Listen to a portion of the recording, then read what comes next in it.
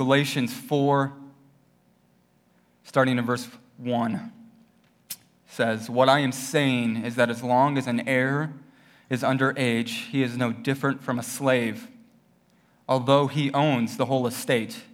The heir is subject to guardians and trustees until the time set by his father. So also, when we were underage, we were in slavery under the elemental spiritual forces of the world. But when the set time had fully come, God sent his Son, born of a woman, born under the law, to redeem those under the law, that we might receive adoption to sonship. Because you are his sons, God sent the Spirit of his Son into our hearts, the Spirit who calls out, 'Abba, Father.' So you are no longer a slave, but God's child. And since you are his child, God has made you also an heir." This is God's word. Let me pray. Father, open up our hearts to you this morning. Open our ears to hear what you have for us in the riches of your word. Pray that, Holy Spirit, you would preach a better sermon than I could up here. That you would draw people to yourself, you would woo people to yourself, that they may walk out of here changed because of the teaching of your word. Pray that we may decrease in Christ, you may increase. It's in your name we pray. Amen. So as we look to God's word, as we look in the series that we're in the Explicit Gospel series, where we are finding this truth to be made known time and time again, that Jesus plus nothing equals everything. We see it over and over again, that this is the everything of the Christian faith. That it's not Jesus plus our good works. It's not Jesus plus something else. It's Jesus plus nothing equals everything. It's not Jesus plus us following the rules, us keeping the law. It's Jesus plus nothing equals everything. And everything we do then, as a Christian, as one who rests on that truth, flows out of an overflow or in response to that truth. So our Bible studies that we go through, our Bible reading, our prayer, our meditation, our get-togethers, our community, everything we do flows in response to that truth. We don't do it to gain, we already have. And because we already have, we do. And this is what Paul is continuing to tell us time and time again, that this truth changes us. We no longer do to gain, but because we have gained everything in Christ, we do. Last week, we looked at what it means to find our identity in Christ, and we're going to continue that. And Paul, in this next chapter, Paul continues to be asking the Galatians, the Galatians is a many churches, essentially, a church of our size, scattered around the region of Galatia, who have been swayed to believe that it's Jesus plus something, and their something was circumcision, and our something is rule-keeping, law-following, check-it-off-the-box religion. He's been asking them this question, and he asks us this question this morning. Why are you settling for this? Why are you settling for this? Aren't you smarter than this? And he plays on their intellect because they were held in high regard according to their brain, according to how smart they were. Aren't you smarter? Aren't you more sensible? Why are you settling for this? How can you possibly think, Paul asks them and he asks us, that it's anything but Christ alone, through faith alone, by grace alone? How can you think of it to be any other way? You were won to Christ with that thought. What makes you think that now you have to gain? And he asks us this same question. See, if you haven't been following with us in the Explicit Gospel series, let me just catch you up to speed. So in chapters 1 and 2, Paul spends time giving his personal testimony, saying that he received this from God directly, because Paul knew that the message was only as strong as the messenger giving it. Was only as credible as the messenger displaying it. So he said, I received it straight from God. It wasn't me making this up. Then Paul asserts that what he's received is from God. He goes and asks the question in chapter 3. Why would you go back to the law? It didn't get you here. God's grace in Christ did. Why would you run back there? Do you desire that much control? essentially is what he's asking us, and he's what he's asking the people in Galatia. It makes no sense. And he says and teaches us how we read our Bible in chapter 3, verse 8, as the promise preached beforehand. And my question as we went through that sermon is, do you read the Bible as this? The promise, the gospel found in Christ and Christ alone preached beforehand. And that as Paul flows from that, we see that ultimately the promise of God is not based on you. It's not based on me and our rule keeping, our rule following, our law keeping. What we do, it's based on God himself. And so he entered into a covenant with us. And so we saw in Genesis 15, Abraham was lacking in faith, and then all of a sudden he believed, and it said his faith was credited to him as righteousness, and God said, I'll prove it to you, that my promise is not based on your behavior, but based on who I am, the never-changing God. It's based on who I am. Cut animals in half and get ready to walk through this ceremonial ritual that most people know at that time what to do. God at one end, Abraham at another. Abraham fell asleep because God put him to sleep. Not dead, as sometimes the Bible talks about, asleep. He's really asleep. And God, in the form of a smoking fire pot, goes all the way through and meets Abraham where he's at and says, may I be as these animals ripped in two if I do not uphold my end of the deal. So Abraham was changed forever. It was credited to him as righteousness. God said, this promise is not based on your performance, it's based on me. And it's what he tells us today. And then we get into this chapter 4. And because Jesus did not come to abolish the law, but to fulfill it, and because of his finished work, he fulfilled it on our behalf as if we followed every rule, every dot of the law was credited to us as if we kept it, and we know we don't. And not only that, he didn't stop there. He came to purchase our adoption as a child of God. And this is where we land in chapter 4. Our identity that is unshakable because of Christ's work on the cross is 100% complete.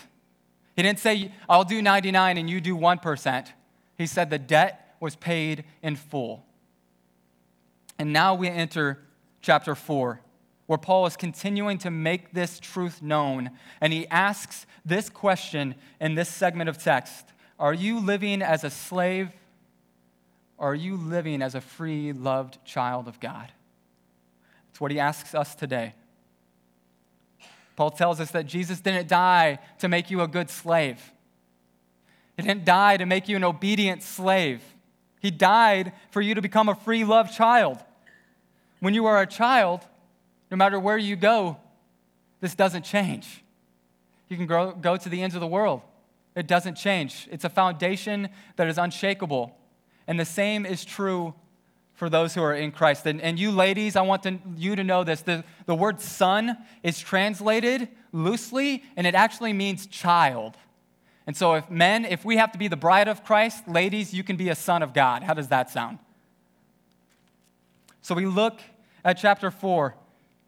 And we see what it means to live as a free, loved child. Verse 1 tells us, what I am saying is that as long as an heir is under age, he is no different from a slave, although he owns the whole estate. See, Paul is telling us that we're no different from a slave before Christ, that there is this father over everything, but yet the son of that father owns the estate eventually. And see, what Paul is telling us and what he's comparing it to is that in Christ, we now own the whole estate. The inheritance is now ours because everything that is in Christ, everything that is Christ, is now ours because of the finished work, because he paid 100% of the debt that we owed, not because we obeyed, but because Christ fulfilled. So this frees us to live as a loved child. Here's the deal. Are you living as a good slave or a loved child? Are you living as an obedient slave or are you living as a loved, free child? I think some of us in this room today are living as obedient slaves. I think some of us in this room are living as obedient servants, doing enough to get by, and we feel at the end of our day that it is based on us a little bit, that it's Jesus plus something, my obedience, my Bible reading, my prayer life, my check it off the box, whatever it may be. And my question to you is, why not live as a free, loved child and do those things anyways? See, a good slave obeys because they are afraid of the consequences of not obeying. A loved child obeys into how much they're loved by their mom, how much they're loved by their dad, how much grace is found in them, how much mercy there is. See, when we understand that Christ died in order to adopt us as a loved child, we will then live free. And we'll live in light of that, not to gain, but because we already have gained.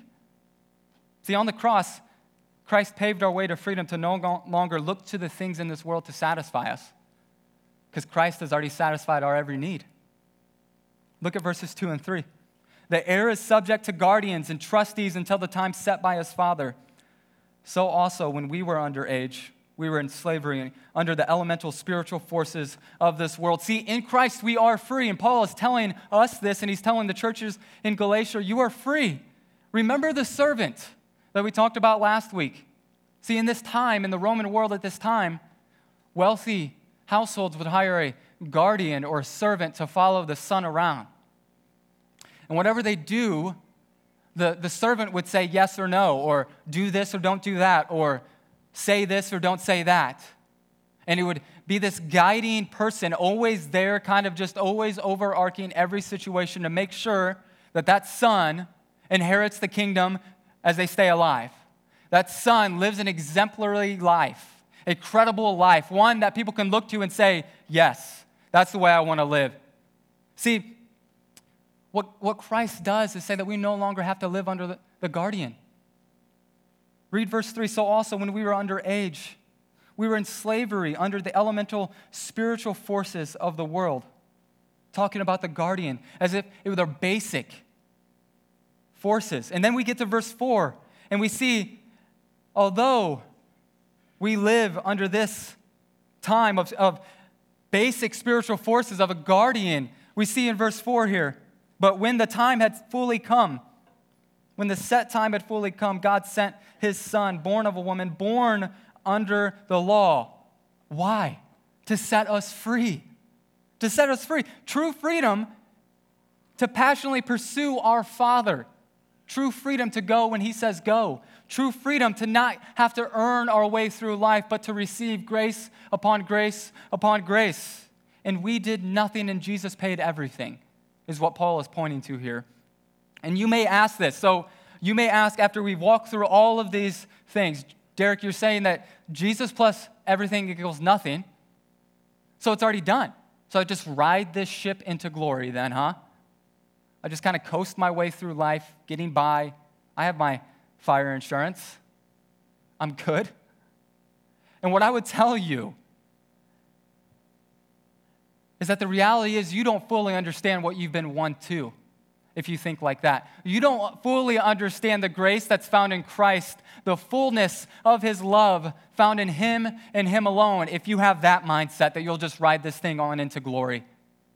That if you think that Jesus just died for the end of your life, although that is true, he died for your life right now. And what Paul is telling us is that this set time, when Christ paved our way to freedom, when Christ paved our way to our inheritance, is available now, to you right now.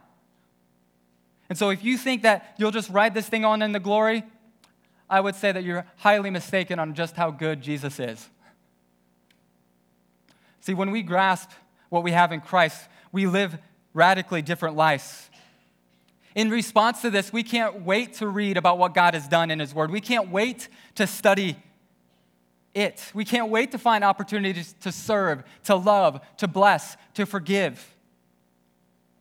You know, Aaron and I were in Florida this past week, Destin, Florida. As you can see, my skin matches my shirt.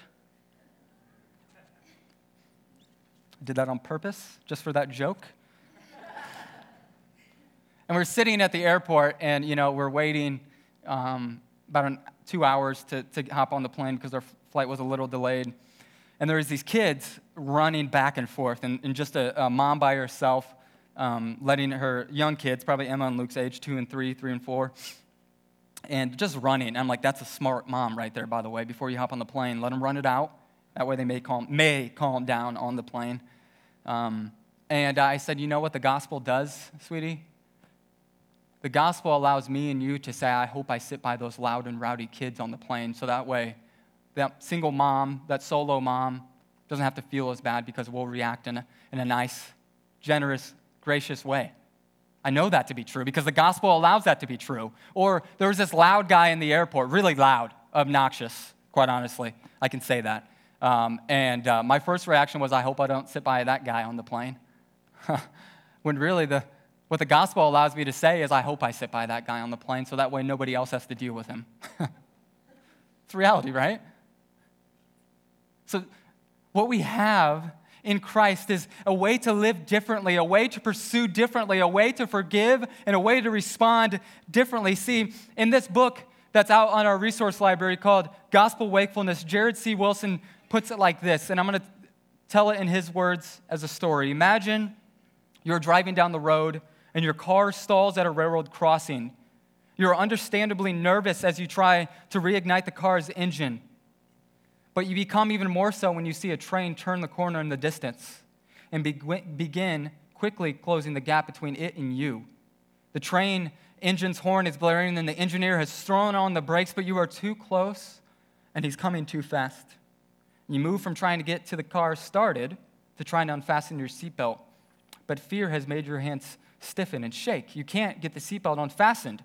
The train is rushing towards you, and you know you're going to be hit, and you are. Suddenly, from behind, a man in a truck behind you has decided to ram into your car and push you off the tracks, even as he was destroyed by the impact in the very spot you once occupied. You get out of the car, shaken, still frightened. You're terrified by the gruesome scene, in shock over your rescuer's sacrifice. You're grateful in a way you've never been grateful before. You wish you could thank the driver of the truck for saving your life, even at the cost of his own. Even in your terrified awe, it feels good to be alive. You feel woozy, so you sit down in the trunk of your car, and as you're trying to retrieve your cell phone to call 911, you hear a whimper in the trunk. You didn't know that before you left the house as your kids were playing hide and seek, your youngest son decided to hide in the trunk of your car. As you open it frantically and discover that he is miraculously unharmed, you suddenly realize the total greatness of the loss you almost suffered. Your gratitude, your amazement, your new outlook on life takes a giant leap forward. This is what I'm talking about when you grasp what we have in Jesus. This gratitude, this response, this I'll never be the same understanding of who we are in Christ. That is why I'm burdened up here this morning to tell you that I so desire an identity for you that's not found in you, but that's found in Christ and Christ alone. Because though your strength may fail, though your health may deteriorate as we get older day by day, though your circumstances may change, your identity in Christ will never be shaken, will never be taken away from you. And if you truly understood that, you would not say, I'm going to ride this thing into glory. You're going to say, I'm going to live a passionate life for Christ and Christ alone. And wherever he says go, I'll go. Because Christ is better, because Jesus plus nothing is the truth that we live on here at Plymouth Community Church. And it's the truth that we seek to be made known in how we live our lives together. See, when you know who you are, you know how to act. If you know whose you are, you know what to do.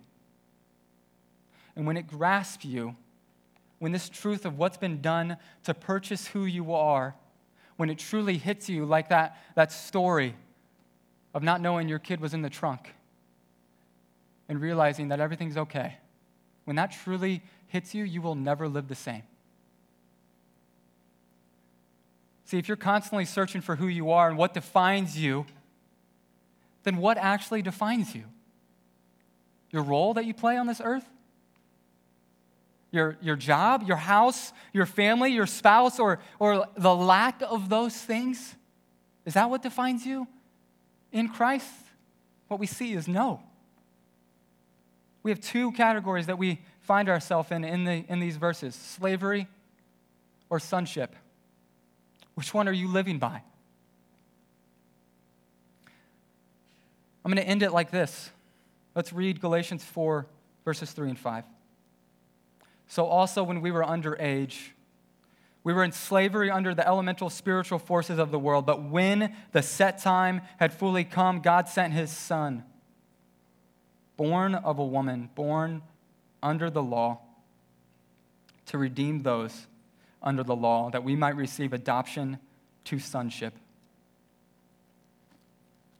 This text, those three verses, can be a summary of the entire book of Galatians. And here's the surprising insight that helps us understand it. Who we are no longer depends on you, on me, but depends entirely upon who God is. God is more important for us than we are for him and for ourselves. God's purpose for you in the gospel, as we see in this text, is not that you, a disobedient slave, will finally become an obedient slave. God's purpose for you is that you receive adoption as his beloved child. Because Jesus was born under the law, lived under the law, and died under the penalty of the law, which we broke, and paying our penalty for us, he delivered us from any claims which the law has had against us. He died under the law, and in his resurrection was raised into a realm which the law as a legalistic system does not exist. This he did so that he would not only deliver us from the consequences of the law, but be invited into an adoption as a child of God. Ray Ortlund says it like this: the gospel is not God saying to you, what a sorry, foot-dragging slave you've been all your life. But here's the good news. My grace will make you a good little slave. I will write the law of slavery on your heart, and you'll finally be good at slavery. You'll even like it. Ray Ortlund says this is not the gospel. The gospel is God saying to you, you have failed so badly that we're going to change the subject. I have a completely new arrangement for you. And God tells us in his gospel that I sent my Son into the world not to punish the slaves, but to gather them in as a new family together through Jesus, and for his sake I adopt you as my own child. That is the gospel. God tells us to leave all of our slavery behind, all of our fear of what might happen, because our identity is in Christ. Circumstances no longer shape who we are. Failing health no longer shapes who we are because we are in Christ. Your identity is rooted there. This is the gospel. God could have sent us to hell. He could have left us to these elementary principles, law-keeping, rule-following religion, but instead he has given us the entire estate, freedom as sons, as daughters, to live for him. There's no greater purpose in this life than to live for him. Because Jesus plus nothing equals everything, verse 7 is now true. So you are no longer a slave, but God's child. And since you are his child, God has made you also an heir. And I flip these verses on purpose so that we see that we can cry out to God in the midst of our circumstances today.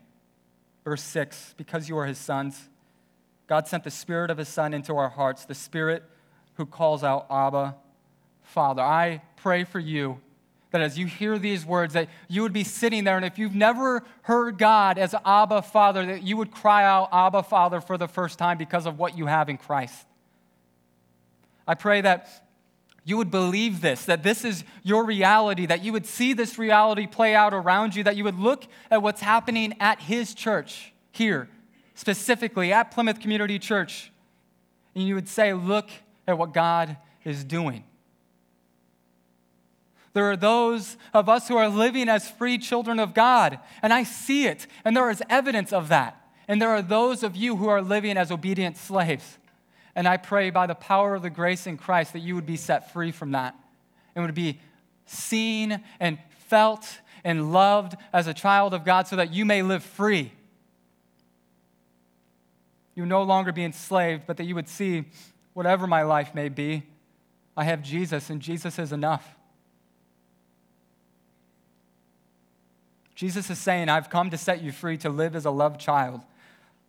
Loved children of God, and that is who we are wherever we go. And as we look at the faithfulness of Christ, we see our lack of faithfulness. And as we look at the grace found in Christ, we see just how much we've been given, and we see just how free we actually are, so that when God says go, we go. And as we mourn tenderly and celebrate excitingly as Nick and Jenna leave, I want to just say, because Jesus plus nothing equals everything, we don't hold tightly to the gifts that he's been given to us. Because Jesus plus nothing equals everything, we hold loosely to the resources, to the building, to the people that he's given us, because there is nothing that I want more for you sitting here today than to live out your identity in Christ. So because Jesus plus nothing equals everything, because Jesus is better than anything, Jesus is better than having Nick and Jenna close to us. Jesus is better than having Nick's leadership here, his humility here, his example to me. He's better than that. He's better than his musical talents. He leads worship way better than Nick ever could. Jesus is better than Jenna's passion, her burden for others, her love for others, her friendship. Jesus is better than keeping them close. So we mourn, yes. We hurt, yes, but we celebrate this and this alone. Jesus is their everything. And because that is true, they heard go, and they go. Because that is true, they leave the comfortable setting that we're in right now. Guys, the reality is they're leaving a really good thing. And as I look to transition into leadership, Nick essentially just put up a soft toss for me. He paved the way through some trials, through some pain. If you don't know that, just go back and ask somebody the story of PCC at its beginning. He paved the way. Most importantly, they paved the way by pointing us to Jesus. This is what it means to see our freedom in Christ. We go when he says go because Jesus is better. We obey. We get more of him, get this, by obeying. We get more of Jesus by saying yes. We get more of him by entering into the unknown because we're desperate for more of him. Because when your hope is in the finished work of Christ, you can live free to do exactly what our Father is calling us to do. Wherever we go, we are loved. All of yourself for all of God. It's the transaction that God calls us to. All of yourself for all of God. It's not all of God for 50% of yourself. It's all of God for all of yourself. It's all of himself in Christ for all of you. So let's join Nick and Jenna in surrendering our lives for the sake of living out all the good news that we have in Christ. Let's let this moment here, as we seek to send Nick and Jenna up to St. Joe to do the work of the gospel ministry that they've already been doing here, let's seek to live out that truth that is driving them up there, that Jesus plus nothing is better than everything, that Jesus plus nothing is everything. Let's seek to join them. Let's seek to make Christ's name known in our community, in our homes, in these pews, in these chairs. I can't call them pews, they're chairs. Let's seek to make his name known above all else as we worship, as we preach, as we look at God's word. Let's seek, why do we do this? Why is this the case? Because we cry out, Abba, Father, because we're no longer a slave, verse 7, but God's child. And since you are his child, God has made you also an heir. The entire estate, verse 2, verse 1, is ours. Everything is ours in Christ. Let's seek to be a church that lives this out. And I'm going to end and then invite Nick up to encourage us. Let's end in Romans 8, starting in verse 15. The Spirit you received does not make you slaves, so that you live in fear again. Rather, the Spirit you received brought about your adoption to sonship. And by him we cry, Abba, Father. The Spirit himself testifies with our spirit that we are God's children.